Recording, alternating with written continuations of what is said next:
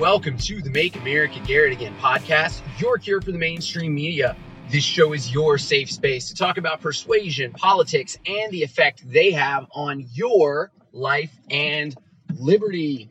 I'm running on limited time this morning on my way to work, and I just wanted to talk about this issue, and then maybe I'll cover another one on my way back home today. But there's been kind of a long-running joke among a lot of conservatives and Republicans who have said, that Donald Trump could cure cancer and the Democrats would still hate him over it. And sometimes it does seem like that, and I've spent a lot of time on this podcast saying things like, I'm not a Trump supporter, but this is where the media was wrong or unfair to him. Or, I'm not a Trump apologist, but you can see what he's doing here, whatever it is. And I've seen a couple of headlines, a couple of things recently that have made me see that is actually not true, that there are things that Donald Trump does that Republicans and Democrats alike can get behind. And there have been two of these things that have kind of popped up recently, one of which was his executive order to make hospitals be transparent in their pricing, to make sure that everyone can see what things are supposed to cost. And the other one is he has signed a federal animal cruelty bill into law, and everyone on both sides of the aisle are completely behind him in this, and everybody finally, at the very least, even the people who hate him the most, have given him a little bit of silence over it. Like, well, yeah, the blind squirrel finds the nut every now and then. But on today's episode, I am here to tell you why both of those things, which received support from all across the board, I'm here to tell you why both of those are actually not good policies, and we should not be happy about this. And as I tend to say, if something passes with bipartisan support, it's usually a pretty bad law. It's usually in an area where both sides of the fence are lacking in their principles and in their understanding of how government works and how the free market works. So back in June, Donald Trump signed an executive order that said that hospitals were going to have to be transparent in their pricing. They were going to have to be able to provide insurers and therefore also the federal government with a list of their drugs and their treatments and their procedures and how much all of those things are supposed to cost. So that way, when you go into the hospital for whatever ailment you may have, you should have a reasonable idea of what the bill would be once you know what you need to have done. And, the obvious issue here is that healthcare prices are continuing to increase, that people often cite medical expenses as part of their bankruptcy. So you hear about a lot of people going bankrupt because of medical expenses. The truth there actually is that most of the time people go bankrupt because they have other debts, and they lump the medical expenses in with that. And the figure I saw was something like 10 to 15% of the total debt is medical debt. But because it gets put in with everything else, then you kind of have this little bit of a myth going around that lots of people are going bankrupt because of healthcare costs. But that's neither here nor there. And now a group of hospitals are suing to stop this executive order from taking place. So they are claiming that for the federal government to force them to disclose their prices and to compile this giant list of costs, they are saying that would violate their First Amendment rights by provoking, I'm trying to remember the phrase, basically provoking speech, that you're forcing them to say something, to talk about something that they are not willing to talk about. And basically their argument is that the amount of time and effort that it's going to take them to get all of these prices together and the size of these spreadsheets that they're going to have is going to be so outrageous that the costs are going to outweigh the benefits of this type of program, this type of requirement. So just off the top of my head, I didn't spend a whole lot of time looking into the constitutionality of that, but my initial guess is that the court is going to uphold the hospital's request, that they are going to say that this is, provoked speech, that this is something that they are not required by law or by the Constitution to do. And I had a friend post about this, and he is generally a pretty principled guy, very intelligent dude. And he said, I'm a big fan of the free market, but this is one area where I do think it's a good idea for the government to get involved. And of course, being your host of a podcast that is based on peace, property rights, and free markets, I got a little triggered. It caused that little bit of pain in my chest and the tingling in my arm that made me wonder if I wasn't about to get some surprise medical expenses myself. And so I wanted to take some time here talking about that because our healthcare system is such a mess, and because everything is such just a giant cluster, it's easy for us to say, well, somebody has to do something. And that's generally when bad decisions get made, is when we're not even sure where to begin, but we want somebody to look like they're trying. So let's talk about this pricing thing. This slipped under the radar back in June. I don't even remember seeing a headline about this. I don't know what we were distracted with at the time that this happened. And then obviously because the media couldn't be mad at Trump over this, it didn't get much time in the headlines either. So it just kind of happened and disappeared pretty quickly. So let's talk about why it's a bad idea. This is one of those issues where, first of all, I just need to clarify with you that this podcast is for your entertainment and your education. I'm not a doctor, not a lawyer. I don't even play one on TV.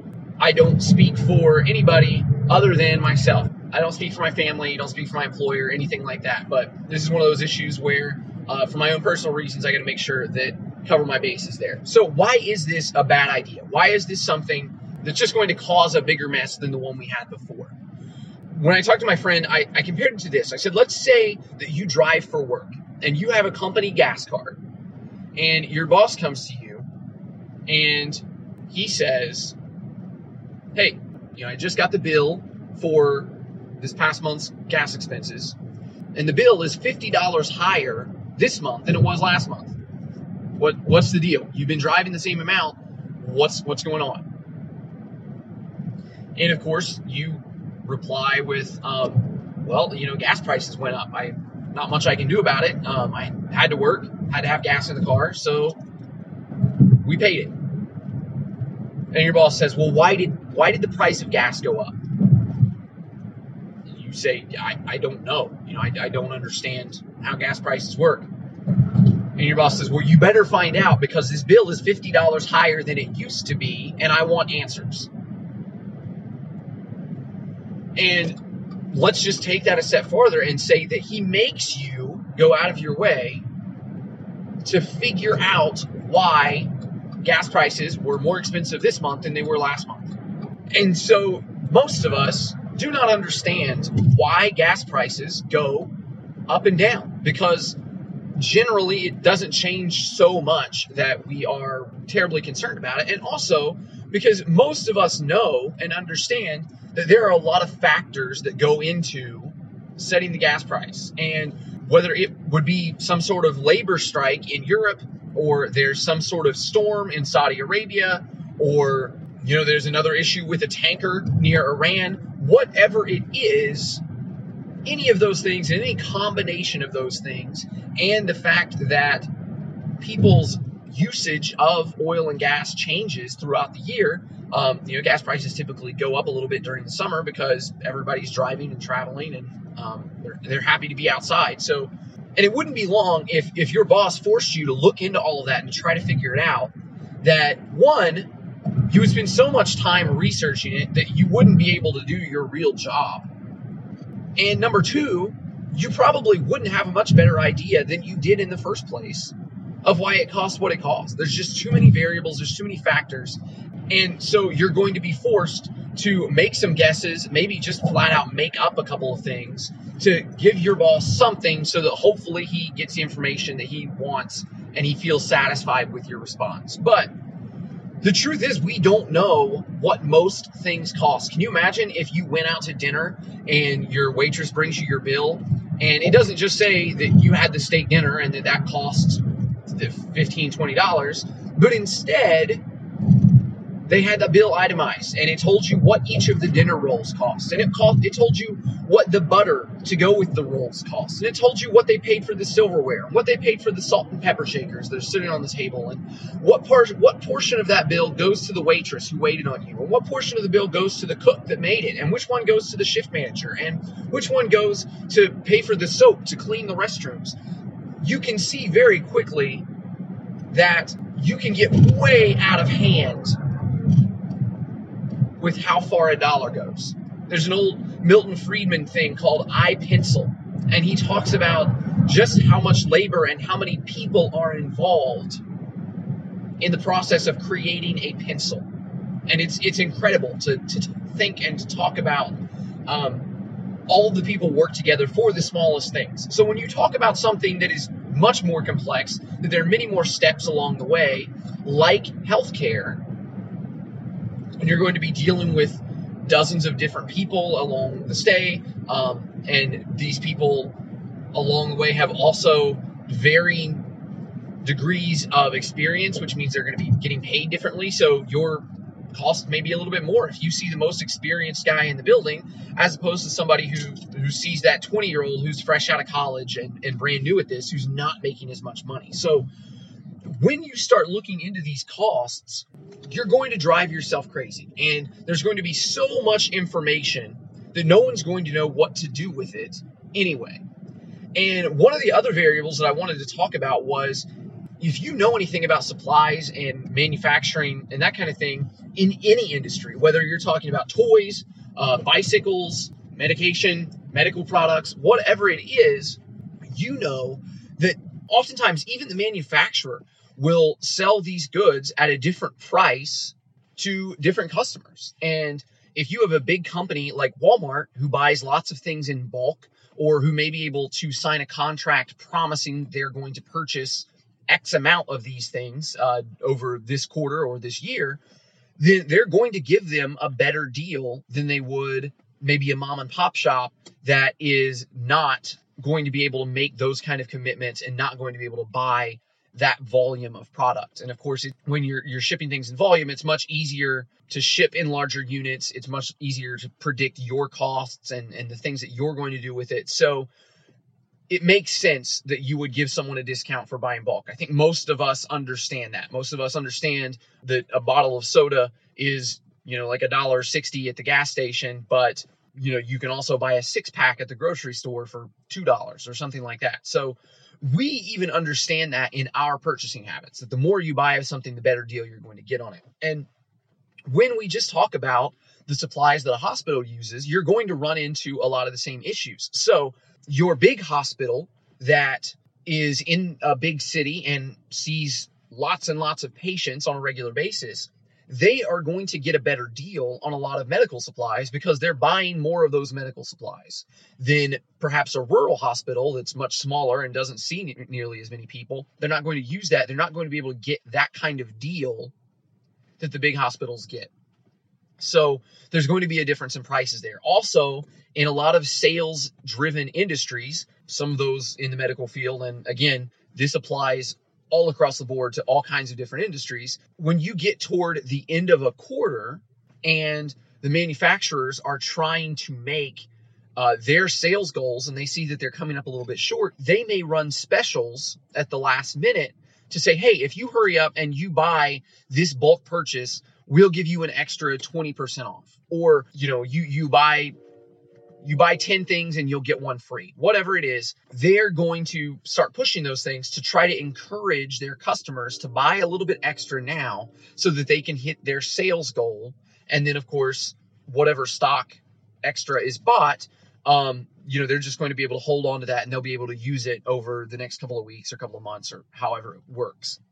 And again, not saying that there's anything wrong with that. We understand, just even from the way that we purchase things and from a free market perspective, that you're not hurting anybody by doing this. But when this law goes into effect and we start looking at what the cost of these items are, and we start comparing them across the board to what other places are charging, what you're going to run into is you're going to have some senator grandstanding in front of everybody, and he's going to be pounding his fist on the table, demanding to know why this big city hospital is charging patients less than what some hospital out in the country is charging. I mean, isn't it true? I mean, don't people out in the country deserve the same affordable health care that urban citizens have? I mean, what's the problem here? Why are you discriminating against people in rural areas? And very quickly, we will see, just knowing what we know about economics in the free market and what we just talked about, that that's not the case at all. But instead, it's a matter of economics. And then maybe you start looking into even different patients in the same hospital. And when we talk about, there's an item, some widget is $500, and that's what it costs the hospital to buy. And you have this widget used in your surgery or implanted in your body, whatever it is. And it's normally $500, but it's the end of the quarter. Somebody's running a special, and they're going to take 20% off if the hospital promises to buy a bulk amount of these. So they buy the bulk amount, they get 20% off. So instead of $500, these last couple cost $400. So what happens when you start going through the prices and you look at the price that one patient paid a week before the end of the quarter when they got this $500 device, and then a couple of weeks later, after this purchase was made, the next patient gets this widget for $400. And again, you're going to have the senator grandstanding, pounding the table, wanting to know, why were these two people charged two different prices? And if you know anything about the society we live in today, you know that one of the first things that they're going to do is they're going to look at the demographics of the two different patients. And God help you if one of them was a man and one of them was a woman, or one of them was a minority and one of them was not. And we get into this other big thing about why are we discriminating against whatever. And once again, we just jump back and we say, look, it was just a matter of timing and variables in prices. It is very, very possible that two people that are exactly the same and the exact same, severity or whatever of those things, they can have the same thing done 2 different days and legitimately have 2 different costs because of it. And like I mentioned before, how deep down the rabbit hole do you want to go to figure out why it costs what it costs? So when you start dragging these things, again, you're just making a much bigger mess. You're just going to be getting more people upset, giving people more of a reason to throw a fit and to demand more answers when hospital administrators are not economists. They do not know why things cost the way they cost. Their job is to run the hospital much in the same way that whatever business you have, you don't know why you pay what you pay for every single item. And so when I was talking about this with my friend, he said, of course, but even if we bring these prices down quite a bit, if you have a $60,000 hospital stay, even if you bring that down by 50%, you're still looking at a $30,000 bill. Is the free market really going to help things that much? And my answer is, and this will sound like a little bit of a cop-out, but bear with me here. The beauty of the free market is I don't have to tell you how it's going to work, because I don't have to know how it's going to work. Free markets allow people to get rich by giving services to other people, right?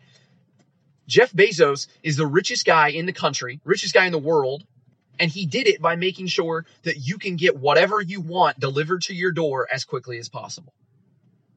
You can say he makes too much money. You can say you're not going to shop at Amazon because you don't like what they pay their employees or whatever.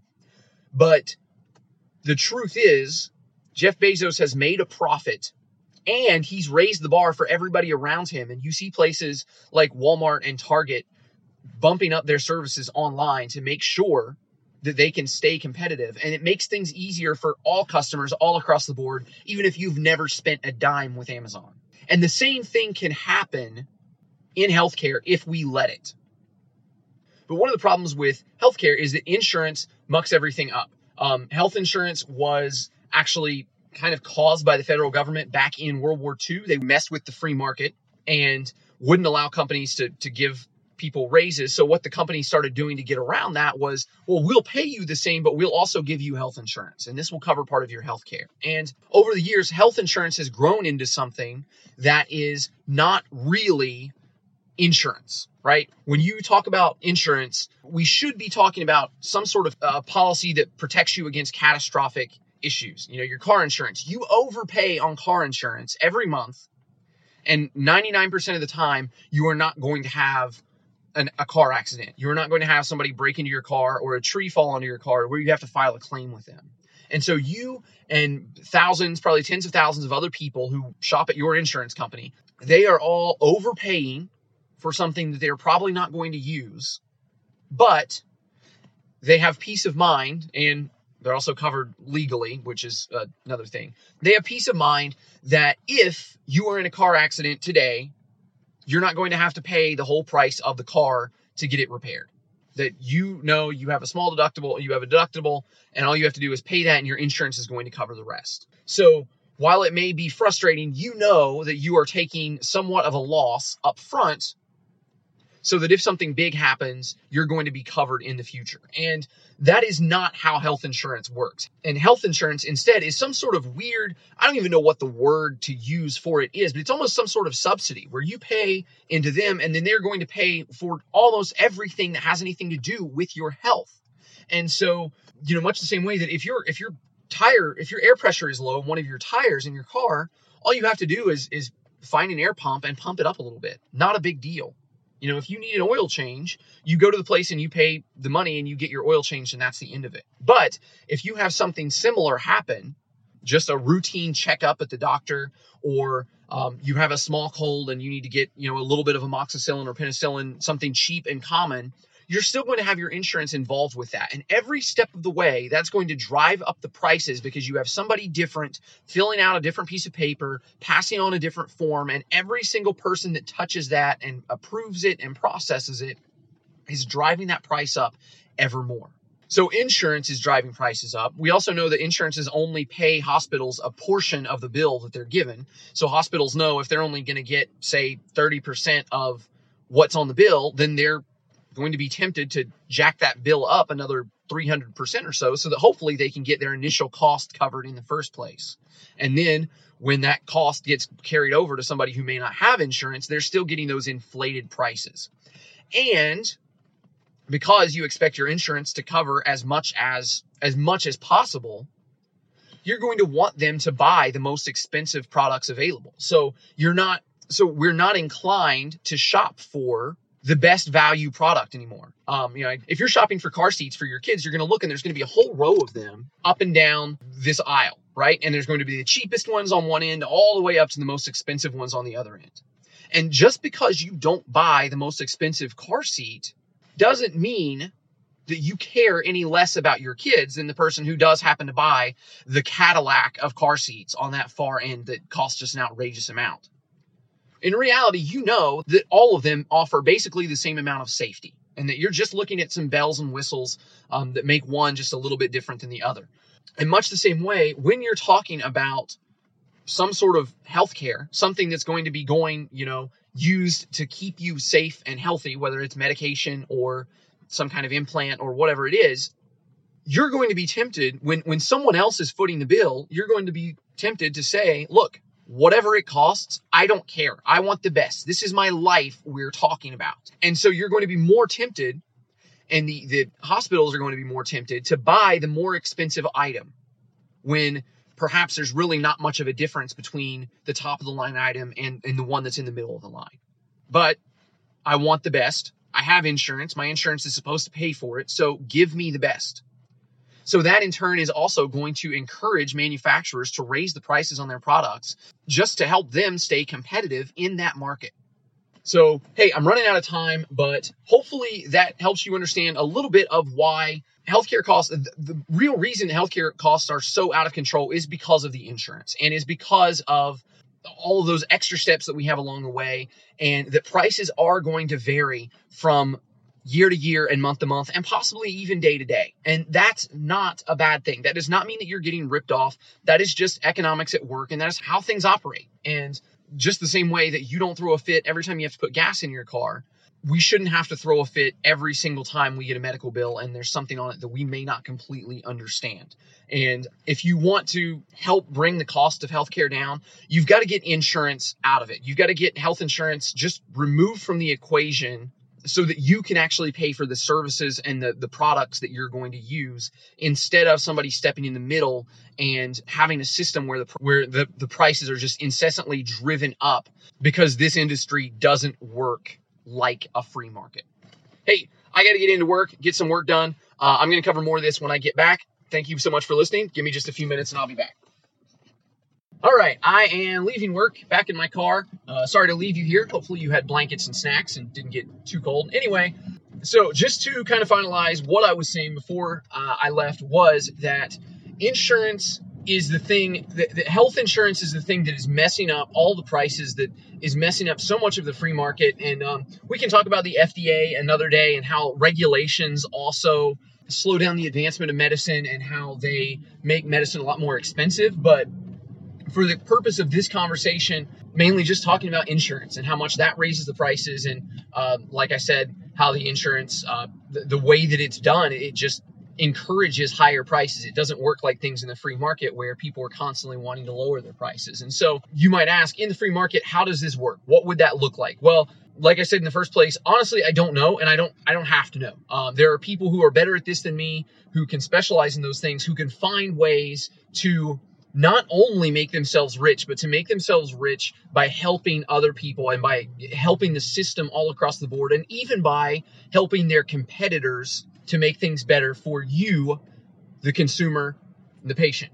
So one example of this would be, I'll attach a Tom Woods episode, and this is podcasts only hold, the podcast feeds only hold like 300 episodes or something like that. So Tom Woods is coming up on 2000 now. So this is all the way back like episode 600 or something like that. But he interviews a doctor in a cash only practice, and he is in like Kansas City or something like that.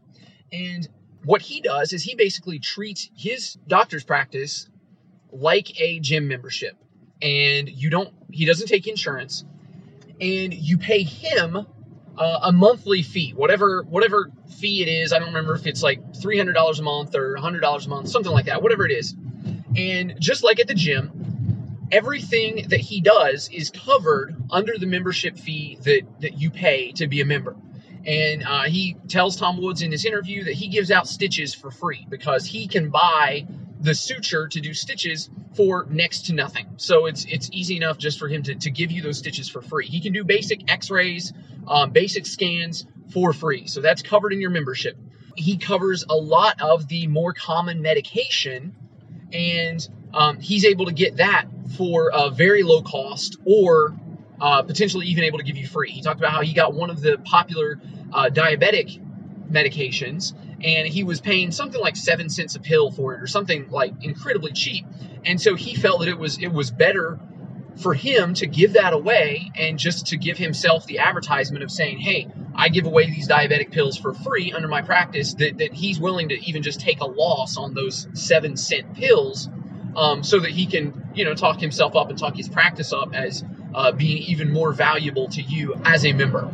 So that is one way where, again, you're not dealing with most health issues that you have are something that is somewhat recurring. If you have some kind of chronic thing that bugs you, or most people just get the sniffles every now and then. When you have strep throat or when you have the flu, and most of the time, going into the doctor generally what it's going to be, and they are able to tell pretty easily, and you just need to get you some medicine to get you feeling better. It's not this extensive thing that insurance often makes it out to be. And so it's so much cheaper and so much affordable to do it that way. And if you were to ask me, what it would look like in a free market, if you were to take the government completely out of healthcare, or completely out of anything really, and I think a lot of those things that the government is supposed to take care of and government is supposed to oversee could actually be overseen by insurance companies and insurance policies. And so the same way that sometimes people will buy, if they're traveling, they'll buy a small insurance policy that just covers them for the duration of their airplane trip, right? and it expires at the end of their trip. And so they can get it pretty cheap because something's probably not going to happen. But just in case, you're covered. And I think that from a healthcare perspective, it would probably look very similar in that sense. I had several friends who have had babies who were premature, and they had an extended stay in the hospital.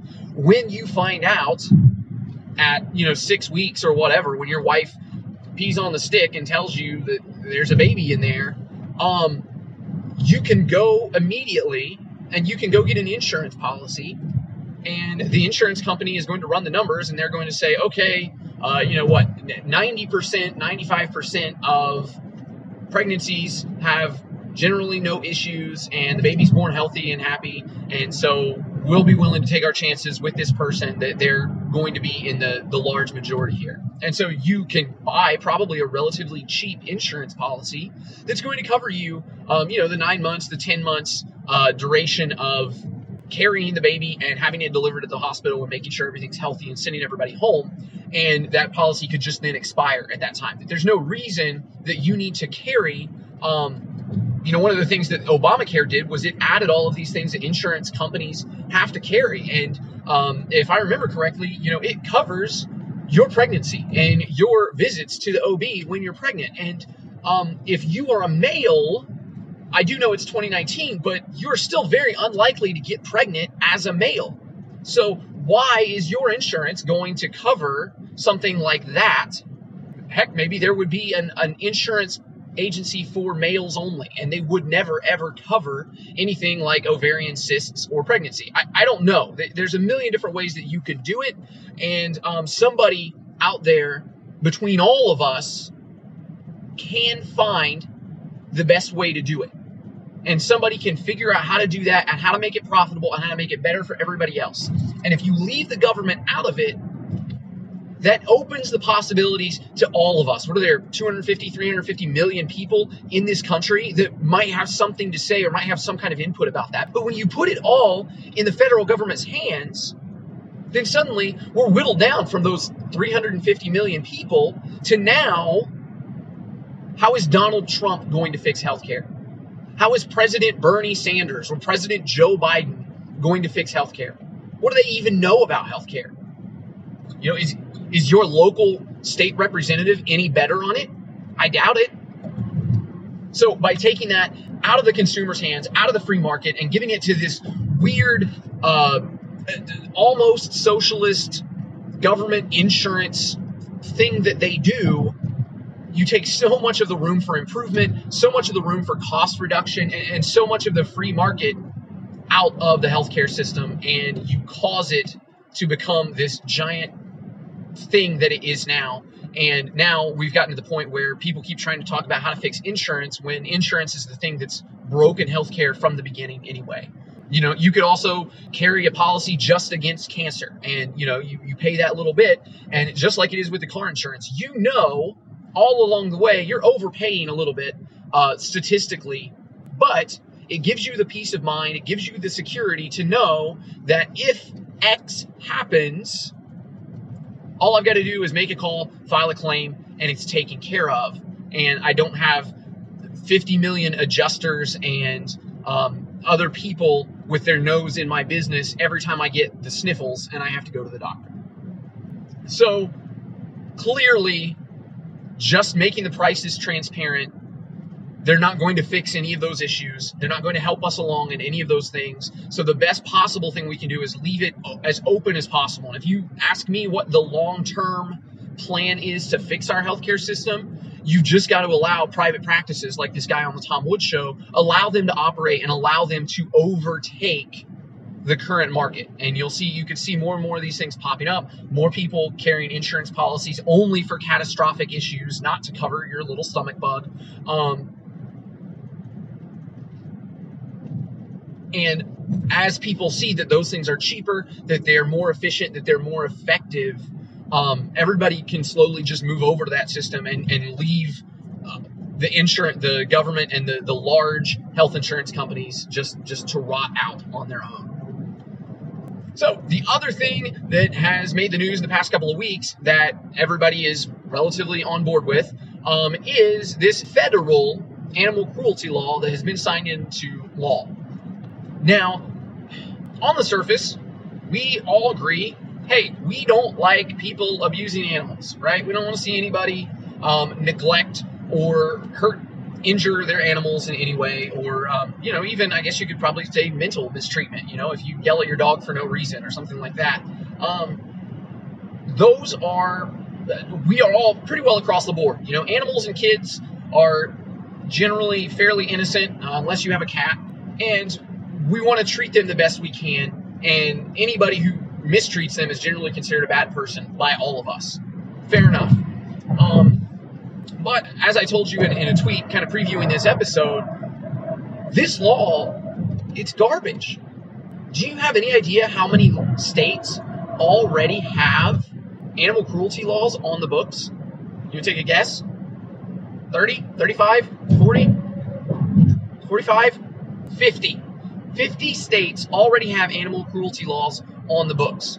So why do you now need a federal animal cruelty law? Well, the people in favor of the law, which is, again, basically everyone, they say that it's going to make it a little bit easier to track people down and prosecute people who have animal cruelty charges in multiple states, or something, some kind of operation that crosses state lines. So bringing the feds in is going to help make everything better. And as you have learned listening to the show, by no doubt, you don't need to bring the federal government into every little thing about our society and every little thing about our legal system.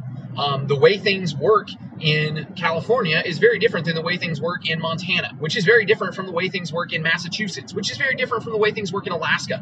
All of these different places have different customs, different cultures, different, recreational industries. Some people probably think that you're absolutely crazy to go out and kill a deer for fun, but other people see that as a perfectly normal thing, and you get the meat and it's delicious, and that's part of life. That's part of growing up. So to bring in someone to oversee all of this is just asking for a lot of trouble. Now, this violates the 10th Amendment because the 10th Amendment says that the federal government isn't supposed to do anything that was not directly enumerated to it in the Constitution. So if the Constitution does not say the federal government shall create animal cruelty laws to protect animals all across state lines and everywhere, then that means the federal government has no business putting their 2 cents into it. They have no business sticking their nose into it. So this particular law talks about the pretty general language. It talks about the abuse of animals. You're not supposed to harm them in any kind of cruel or inappropriate or odd way. It specifically points out that you are not to videotape yourself or distribute videotapes of anybody doing this, which, again, sounds pretty benign, right? Yeah, we can all agree that anybody who hurts animals and takes videos of it and shares those videos is a complete dirtbag. I'm on board with you here. And it also has exceptions in the law that anything that is generally considered to be common practice or veterinary practice or anything that basically already kind of fits in with our culture that are done to animals, that those things aren't covered in there. So, some dogs have their ears cropped or their tails cropped. You get them spayed or neutered. You kill a deer and you take it to the taxidermist to have it stuffed and have its head put on your wall. All of these things that we would generally consider to be fairly normal, whether or not you like it, all of those things are given an exception in this law. So, once again, it's slipped through there. I think KrisAnne Hall said that it was only like a page and a half long, that it was a pretty short, simple, don't hurt animals, don't take videos of it, but it is okay if it's something that's, commonly been done and commonly considered a staple of how we raise them and treat them. But the problem is, first of all, the biggest problem, the number one issue is, yes, it violates the 10th Amendment. They have no business doing it. The other thing is, it doesn't say how the law is to be enforced. I don't believe it gives any kind of guidelines for sentences and how it, will be prosecuted. And more importantly, it doesn't say which executive agency is supposed to enforce these laws. So now, not only have you made something illegal that was already illegal in all 50 states, But you have given free reign for any agency to try to prosecute somebody on those things as they see fit. And more importantly, as you know, power always grows. Government agencies always grow. The federal government always grows to take on more and more and more. So when you give them an opportunity to take on just the mistreatment of animals, how long until that expands into other ways that animals are treated? Are you going to have the FBI coming in telling you how you're allowed to raise the cattle on your farm, how big the pens are supposed to be, what the barn is supposed to look like? Sooner or later, Christiane Hall said there's probably going to be a new agency created just to oversee these type of things, because it wasn't directly given to anybody. So somebody's going to want to make something new that they can put their name on and they can put one of their friends in charge of, who's now going to be working for the federal government, going after all of the people who are cruel to animals, who their local state police and their sheriffs should already be going after anyway. And we have a law on the books now, and everybody cheered, everybody clapped. This was introduced, I don't remember who it was, but it was introduced by a Republican and a Democrat. So, of course, it got the whole bipartisan thing, and everybody claps their hands and cheers because we took great steps to make something illegal that was already against the law. But now that you've got this law on the books, and they got their names on the headline, that everybody passed it and everybody was happy, now you leave openings to make changes to this law. And maybe before, where it was considered normal to crop a dog's ears if you were a dog breeder, well, now maybe they decide that's going to be against the law. And maybe you weren't aware that the law changed. Maybe they changed the law just to go after one particular person or one particular industry. You're going to be able to have corporations and lobbyists who are able to influence the way that these laws are enforced and the way that these things are regulated, which means you're immediately going to be allowing the biggest companies to push out the little guys. Your local taxidermist, your local veterinarian isn't going to be able to afford to keep up with all of these things. And it may just give another reason for the FBI, the CIA, whoever else may have a problem with somebody. It gives them another reason, another tool in their toolbox to go after somebody that they don't like. Right now, a lot of times you see charges brought up against somebody that they don't like that seem to kind of come out of nowhere. And a lot of times it seems to me like it's something to do with like child pornography or rape or one of those nasty things that nobody wants anything to do with, nobody wants to defend or anything like that. And those are the things that kind of pop up against people who have upset someone in the government. We saw it with Julian Assange, that just magically about the same time that he releases this latest trove of documents that makes the U.S. look bad, well, all of a sudden there's a rape charge brought out of nowhere in Sweden. And they don't really have any evidence for it. They don't have anything to back it up, but it just conveniently happens to be brought up at the same time that they're trying to bring him in for espionage or whatever. But just trust us. We just want to talk to you about this rape that you probably didn't do.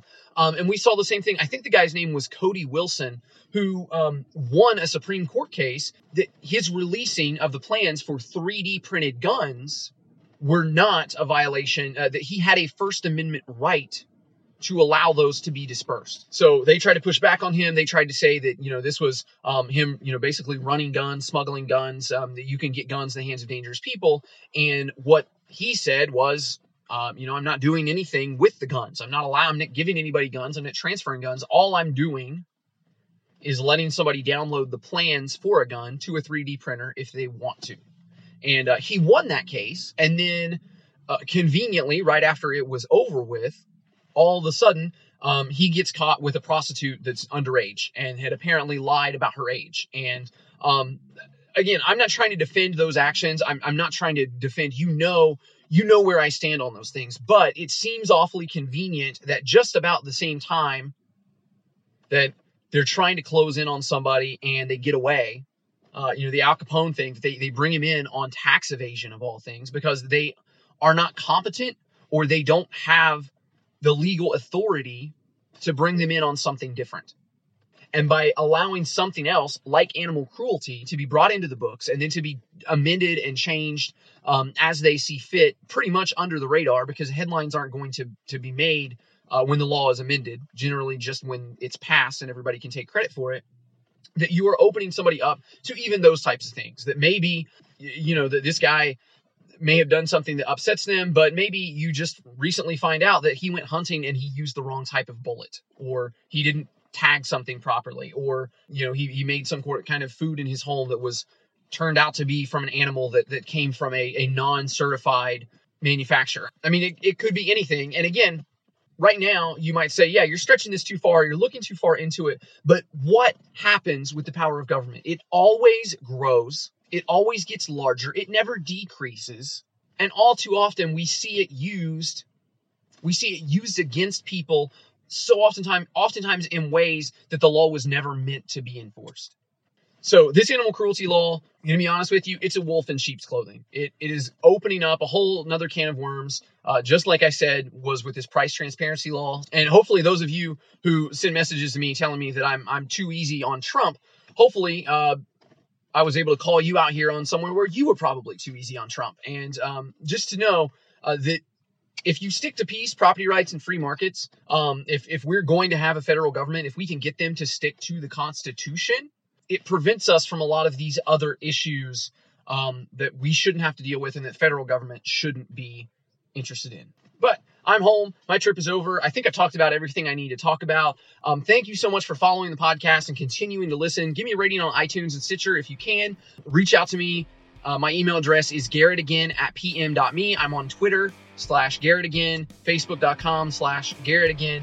And as always, Garrett just has one R. So until next time, stay kind, stay vigilant, stay free. Get out of here.